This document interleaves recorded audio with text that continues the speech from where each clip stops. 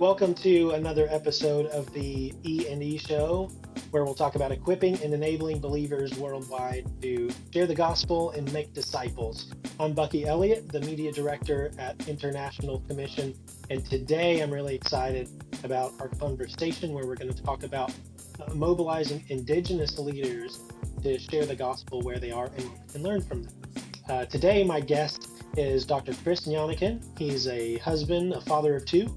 He's the professor of theology and global studies at Liberty University and the director of leadership development at Christar. You can learn more about his qualifications, his education and degrees and things like that, and the show details. One thing you need to know is that he loves motivating and mobilizing people to the mission field and to mentor the next generation. You also need to know that I'm going to call him Dr. G, as many who know him do, many students do, and so I will as well for this program. Welcome, Dr. G. Thank you for joining us. Bucky, delight to be with you in this program and appreciate all that International Commission does. Yes, sir. Thank you for coming on. What else do we need to know about you? Well, you said it all. I mean, I often give a cheesy way and someone says, what do you do? And it's the elevator speech that I prepared, and I say, doing what most others don't, won't, and can't. And they're like, what is that? What is that others don't or won't or can't? And basically, I think what we're going to unpack, Bucky, from what I hear from you, is the challenge of getting the Great Commission accomplished, focusing on the least street. So the only thing Jesus asked us to do as his followers is to make it disciples. Disciple making. I mean, that's the only main verb in the Great Commission. All the others are participles into how we do it. So we evangelize, those we evangelize, we baptize, those we baptize, we stabilize. But if you don't mobilize, we're not going to complete that cycle and not going to create a movement. So that's the thing I do. I mentor and mobilize for missions in and among the unreached people group. What's the thing that others won't do? And I think that is where I come in, as to leave our comfort zones, not only to make disciple makers. I don't use the word make disciples because it stops. But if you say make a disciple maker, there's a built-in reproduction in the noun disciple maker. And so I focus on what Christar calls the least reached people groups. My definition of mission is taking the name to the nations. And many nations, or ethne.com, you're talking about ethnic groups, don't know the name. So that's the thing I do. And the thing that others can't, that I do, by advantage of me having an overseas citizen of India passport, I can go to countries of restricted access. I don't think most Americans have been to North Korea or even to Bhutan or Laos. And so that's basically doing what others don't, won't, and can't. Excellent. So I'm excited to hear a little bit more from you about how Christar does this. I'm curious to hear what kinds of barriers do keep unreached peoples, lesser reached peoples from knowing and worshiping God? Well, excellent question. The word, Bucky, that comes to my mind immediately is the word access. Access. Now, people often say, hey, Dr. G, what do you mean you go to these least streets, unreached people groups? I mean, aren't there people right downtown DC where I am who don't know the name, apart from a swear word, of course? And I say, yes. But I go to people who cannot even take the name of God in vain. What do you mean? Well, they never heard it once. So you can see there are several barriers. I just want to name the top three. Number one, the heart language. I mean, people don't understand that the most of the world don't speak English.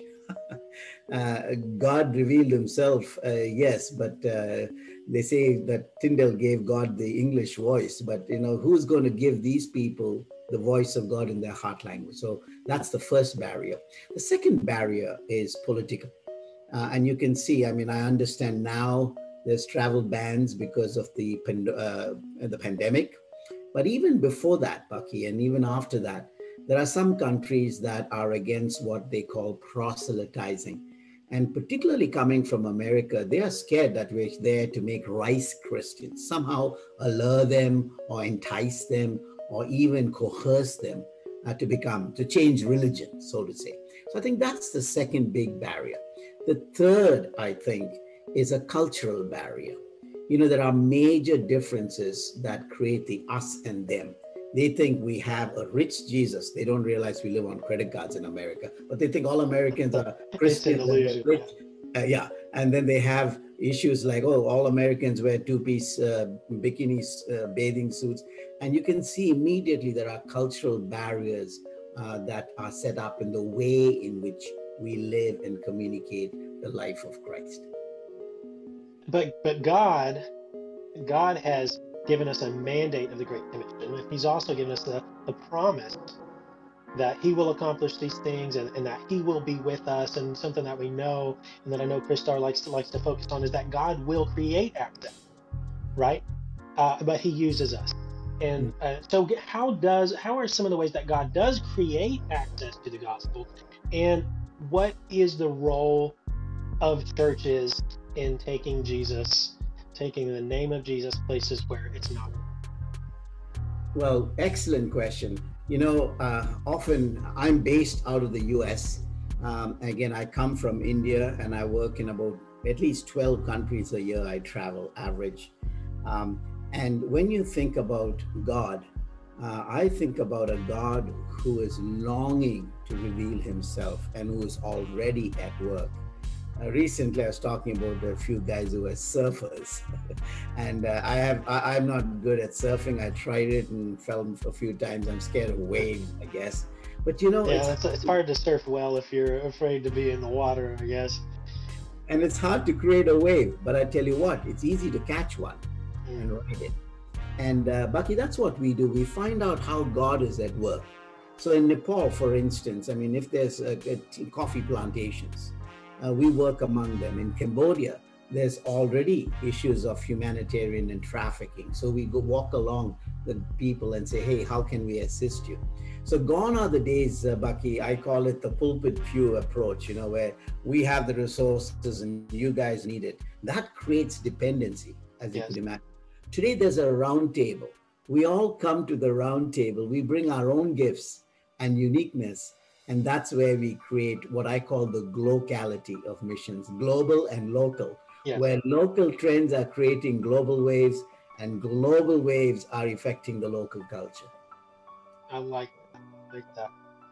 And so in some places, the gospel has gone forward and there are established disciple-making movements, Christ-word movements where local churches exist, but they are surrounded by lost.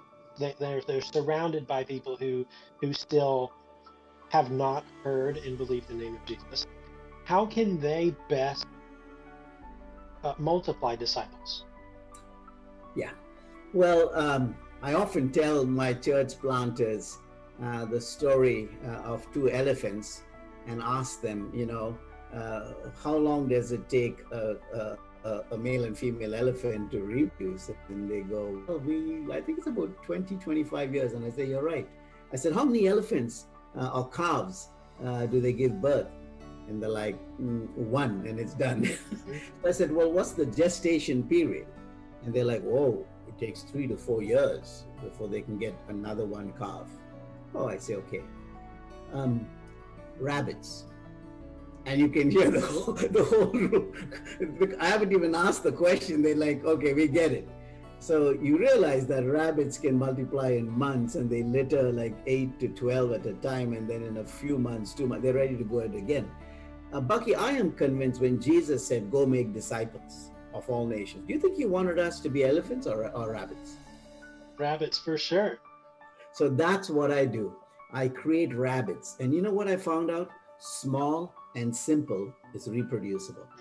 And things that have happened recently in America with celebrity leaders morally falling, with all kinds of attrition with the funds and with this whole us and them syndrome.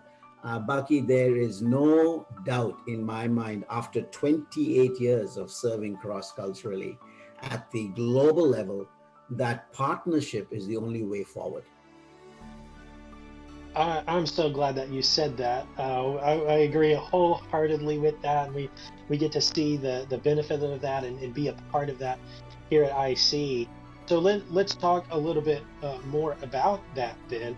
Can you tell us a story maybe of a place where you have seen this multiplication happen, and what were the factors that led to the success there? Let me talk about Vietnam.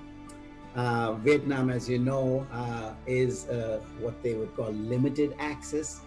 Bucky, there's three levels of restriction.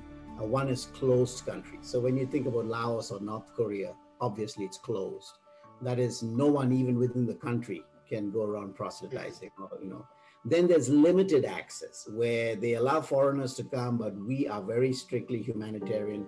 And then they are limited but not restricted insofar as we can work with nationals. Now, how do we do that? Let me tell you a story.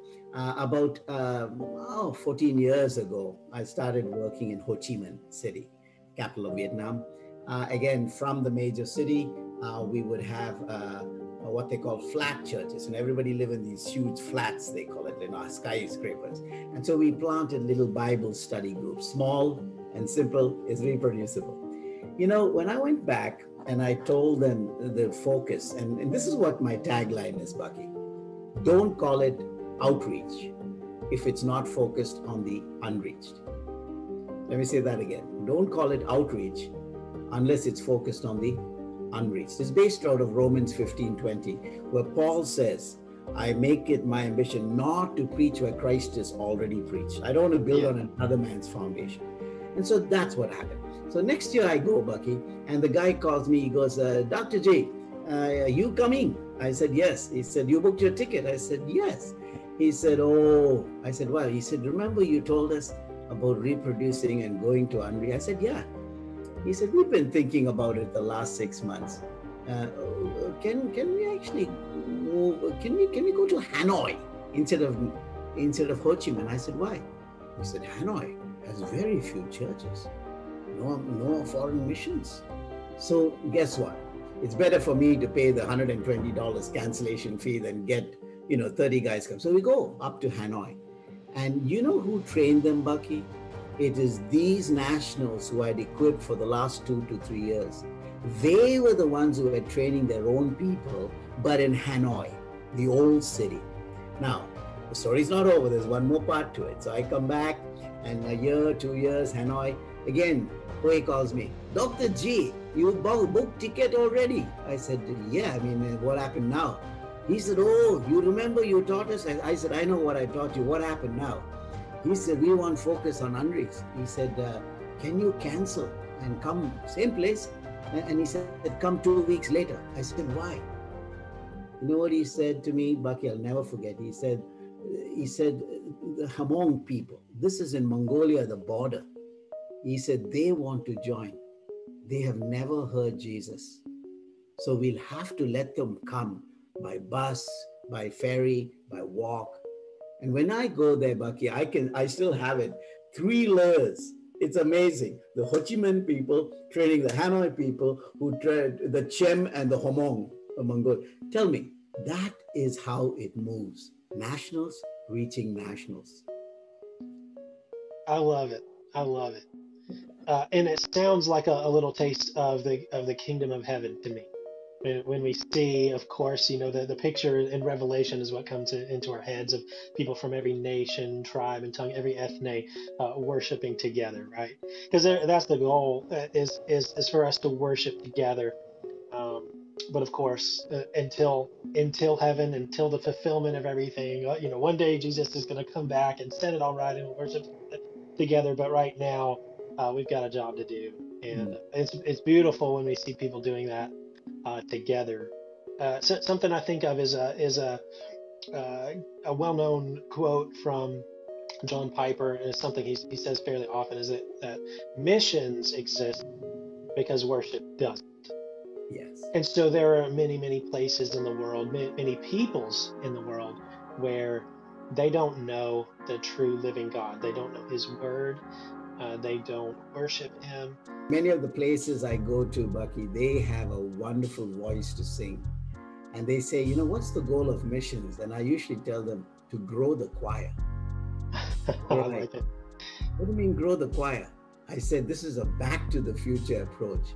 I said, imagine every nation, kindred, tongue, and tribe will be singing. I said, some people can't sing. You know why? They don't know the song. You know why they don't know the song? Nobody's told them about the name, the new song of salvation. So when you get these voices, then the goal of mission is really to grow the choir. And if they can worship God, they have to know his name. And to know his name, who's going to take it? That's where mission kicks in. That's awesome. That is awesome. Amen. In the West, we traditionally think of missions as churches working with an organization in the West to send a Westerner to a place where the gospel has not been preached. But you're telling some stories about places where nationals are reaching other nationals. You're talking about places where the gospel is being preached and people are becoming worshipers of God where we can't even go, where someone like me can't even visit. Yes. So tell our viewers who have that concept that missions is sending somebody from the West, by the West, to the global South, what missions can look like when it's all local. All right. Well, today, Bucky, the world has shrunk and we're all wired together. You know, globalization we talked Yes. about. And there are places where people have never heard the gospel. You know, what bugs me is when I think of Coca-Cola. Did you know Coke, the company, has gone to every nation in the world, but the name of Jesus hasn't? Yeah. And it kind of bothers me because when did the Coke company start? 200, 300 years ago? All right. When was the Great Commission given? 2,000 years ago. Now, logically, Bucky, if Jesus gave the Great Commission to the Coke company, they would have got it done. What is wrong with the church? So let me tell you, I think the issue, Bucky, is what I call the 7 F's of mobility. I'll just mention it. Maybe another day we can pick this up. But I think it'll give our viewers a little bit of an appetite and a sense of urgency and the need to get implicated in this movement. So the first is, I've already mentioned, the first F is fluency in language. God speaks to me in my heart language. Think about, you know, the painstaking thing. I work in Bhutan. And even now, Bucky, did you know they don't have the Old Testament in the Donka language? Wow. My colleague Sunam is now completing the translation in the king of Bhutan's language, Donka. Now, why should we hear the gospel again and again when people have never heard it once? That's an issue of justice. The second F is what I call faces fit. You know, it's wonderful when you go, they immediately know the foreigners have come. What do they understand? There's no solidarity in our suffering. But when the face fits, they listen carefully because there's no us and them. Well, the third is what I call familiarity with culture. You know, I have to tell my friends from the West when they come, don't put your Gideon New Testament in your back pocket and then take it out and shake somebody's hand. In my country, you never even touch a person in the left hand. We do a few other things with our left hands. So you don't take a Bible and put it in your bum and say, hey, here's something good to read. But you don't know that. So I think that's the culture's familiarity. Fourth reason, forget the visa and passports. Bucky, this will shock you. And this is very simple, but very solemn for me. We're talking about closed countries. But no country is truly closed if you have the key, right? No door is closed if you got the key. Here's the key is on the inside. Do you understand that? Right. I mean, That's right. A very important concept. If it's closed, yes. But if you have the key, it's not closed. But where's the key? It's on the inside, Bucky. Right. So that is why we need to work. Number 5, family. You know, I remember when I went to do my PhD, I was sitting in Oxford in the Bodleian in the gloomy skies, and then at Leeds, and I longed for my family. I was so lonely. And we had third culture kids. They don't like America now. They can't go back, or they want like America and they hate the land their fathers took them. But if they are nationals, Bucky, you're not separating them from their family. You know what the sixth reason is? Furlough. If they're inside, you don't need a furlough. You don't need to say, oh, I break, I got to raise funds. And that brings me to the fifth important reason, finances. Did you know it's more than 7 to 10% cheaper to work with nationals than to send a Western missionary to raise support and put them there? Now, Bucky, tell me, in the urgency of Christ's return, for these 7 reasons, fluency of language, faces fit, familiarity with the culture, forget your visa and passport, family beside you, furlough not needed, and financially viable. Win, win, win, win, win, win. It is. It is. All you see there is advantage. Yes. All of those are advantages of partnering with nationals to reach nationals in the same or near culture. It seems so obvious. It seems like it's, well, to someone who's experienced that, to somebody who has seen this in action. And at IC, we have what we call national to national project, which is really the bulk of our work. It's just what's not seen as much. Some because the most of the focus of our public face here in North America is focused on sending short term, and because a lot of the work happens in places that we just can't reveal.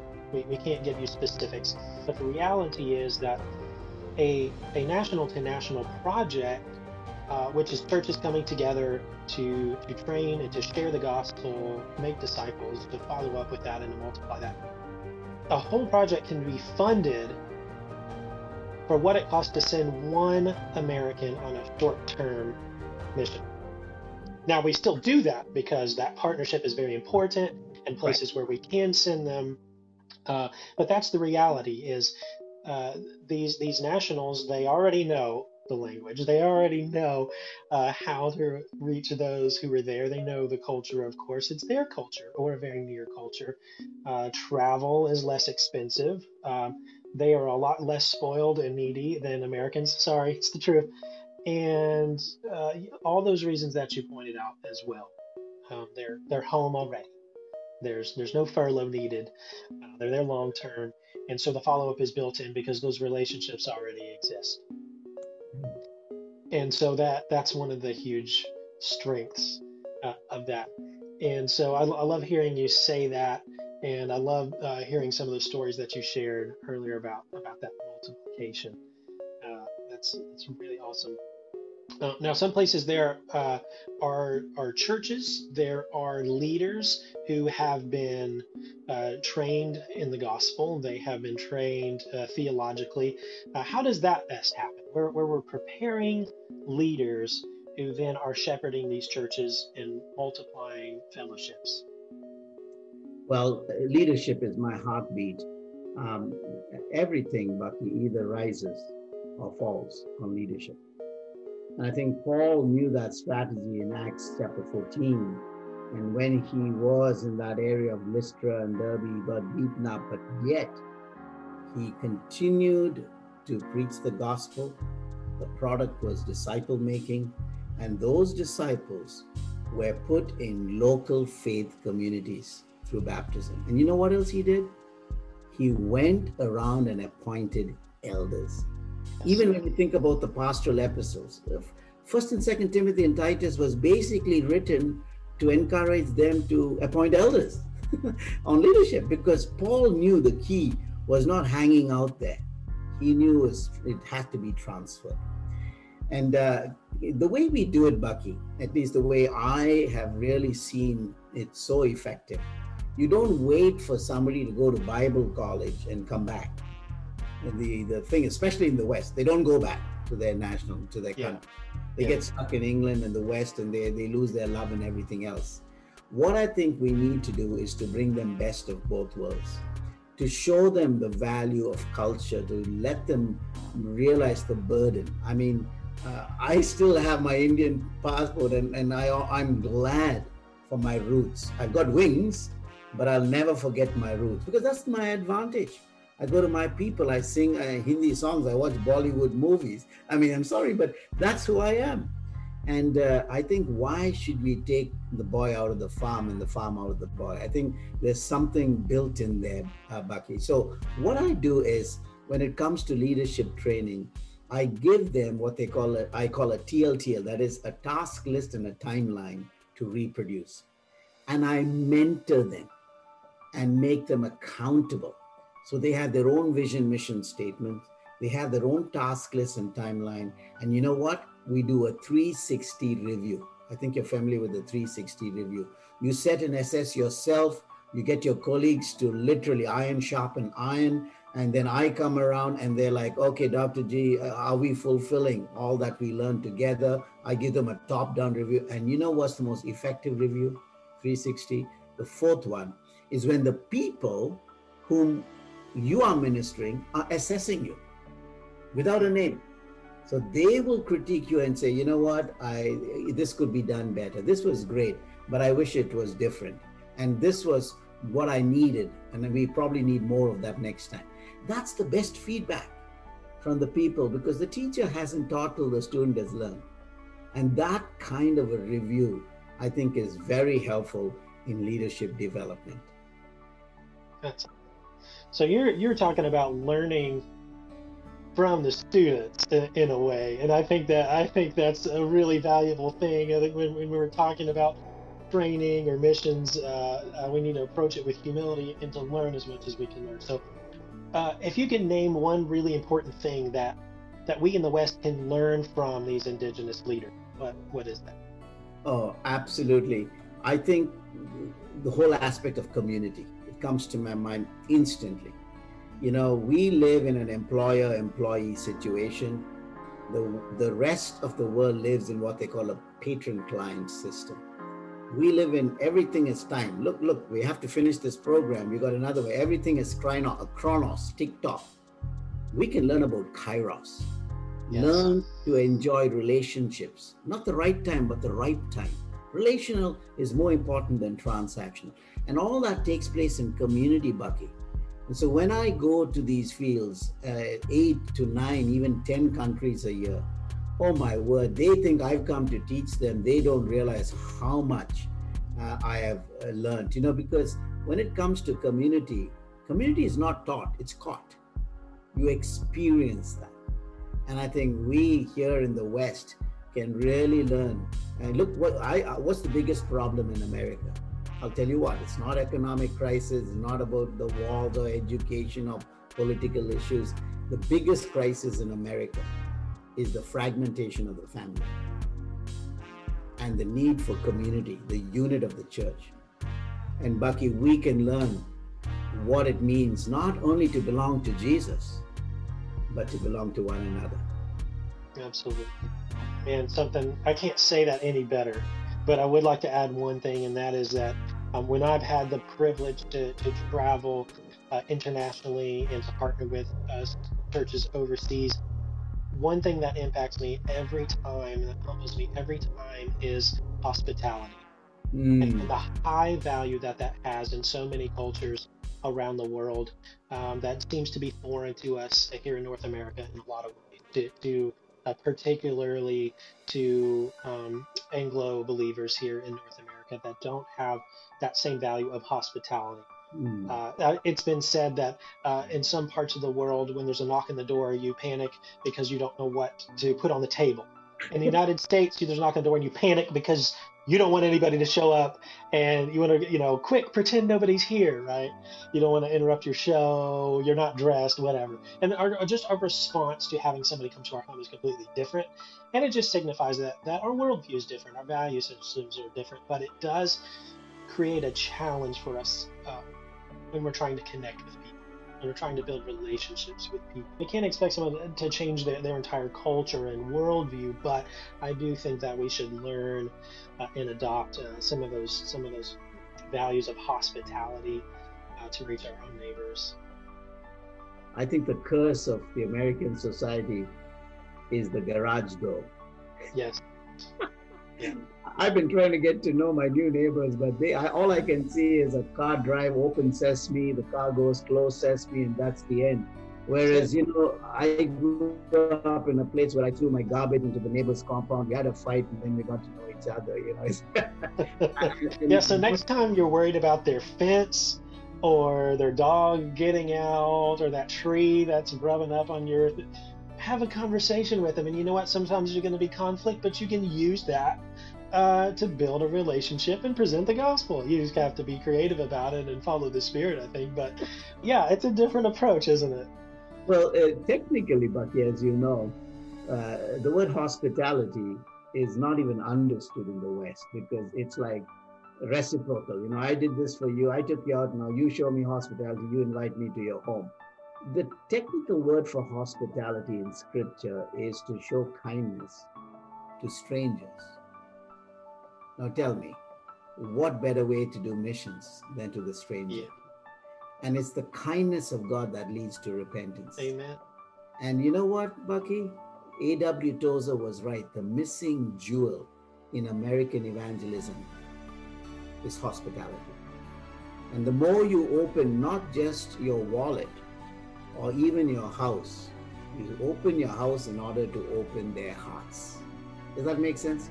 Yes. So you can open your hand and say, let me give to missions. And I'm not saying that's wrong at all. We need people to give. But people who open their hands and give, who have not opened their houses to welcome, will not find people opening their hearts to Christ. Does that make sense? Absolutely. Absolutely. I'm going to take a minute for a quick plug here, and that is, we've been having some conversations about this, about how you can establish and build relationships with people who live around you, and use that to pray for people intentionally. Tell them you're praying about them. Actually do that. Show them love and share the gospel with them. We've been having some conversations about that on our E+E trainings, interactive online training webinars that you can go and register for and learn a little bit more of how to do this practically. And so those tools are available, and we have a storytelling with purpose toolkit that you can download and learn some easy ways that you can present the gospel, kind of break the ice and have a conversation about who Jesus is and share the hope that you have. And you can access that from our website to learn those tools. But really, none of that is going to happen, and evangelism isn't going to happen if you don't have the desire in your heart to do that. You don't have a love for the Lord or for people. And so I think prayer is the best place to start. Start praying for the people who live around you. The question, who is my neighbor, can mean a lot of different things. But if we just think about it literally, it starts with the people who live right around you. And that's the beginning of your mission field. So, man, so much to learn. I feel like we could camp out on that aspect of this topic for a long time, and maybe we'll have another conversation about that. But thank you so much for sharing some of this wisdom, sharing some of these stories with us. I hope it's valuable to you, the viewers. And if you have any questions for Dr. G, how can they send those to you? They can just send it to chris@christar.org. Okay. I will get it. We'll put that on the screen. Or see Gnanakan at Liberty. Either way, I'll get it. .edu, of course. Yeah, excellent. Or you can leave a comment here or send IC a message, and we'll get in touch with you. If you have other questions about missions, feel free to send those along, and we'll respond. Or Dr. G can be involved as well and respond to those. We've talked about how to equip and enable believers to share the gospel. So what better thing to do in response than to go and tell someone about Jesus? We hope you'll join us next time. Thanks for joining us. Make sure to like and subscribe this for more conversations and stories from the mission field. Have a blessed day.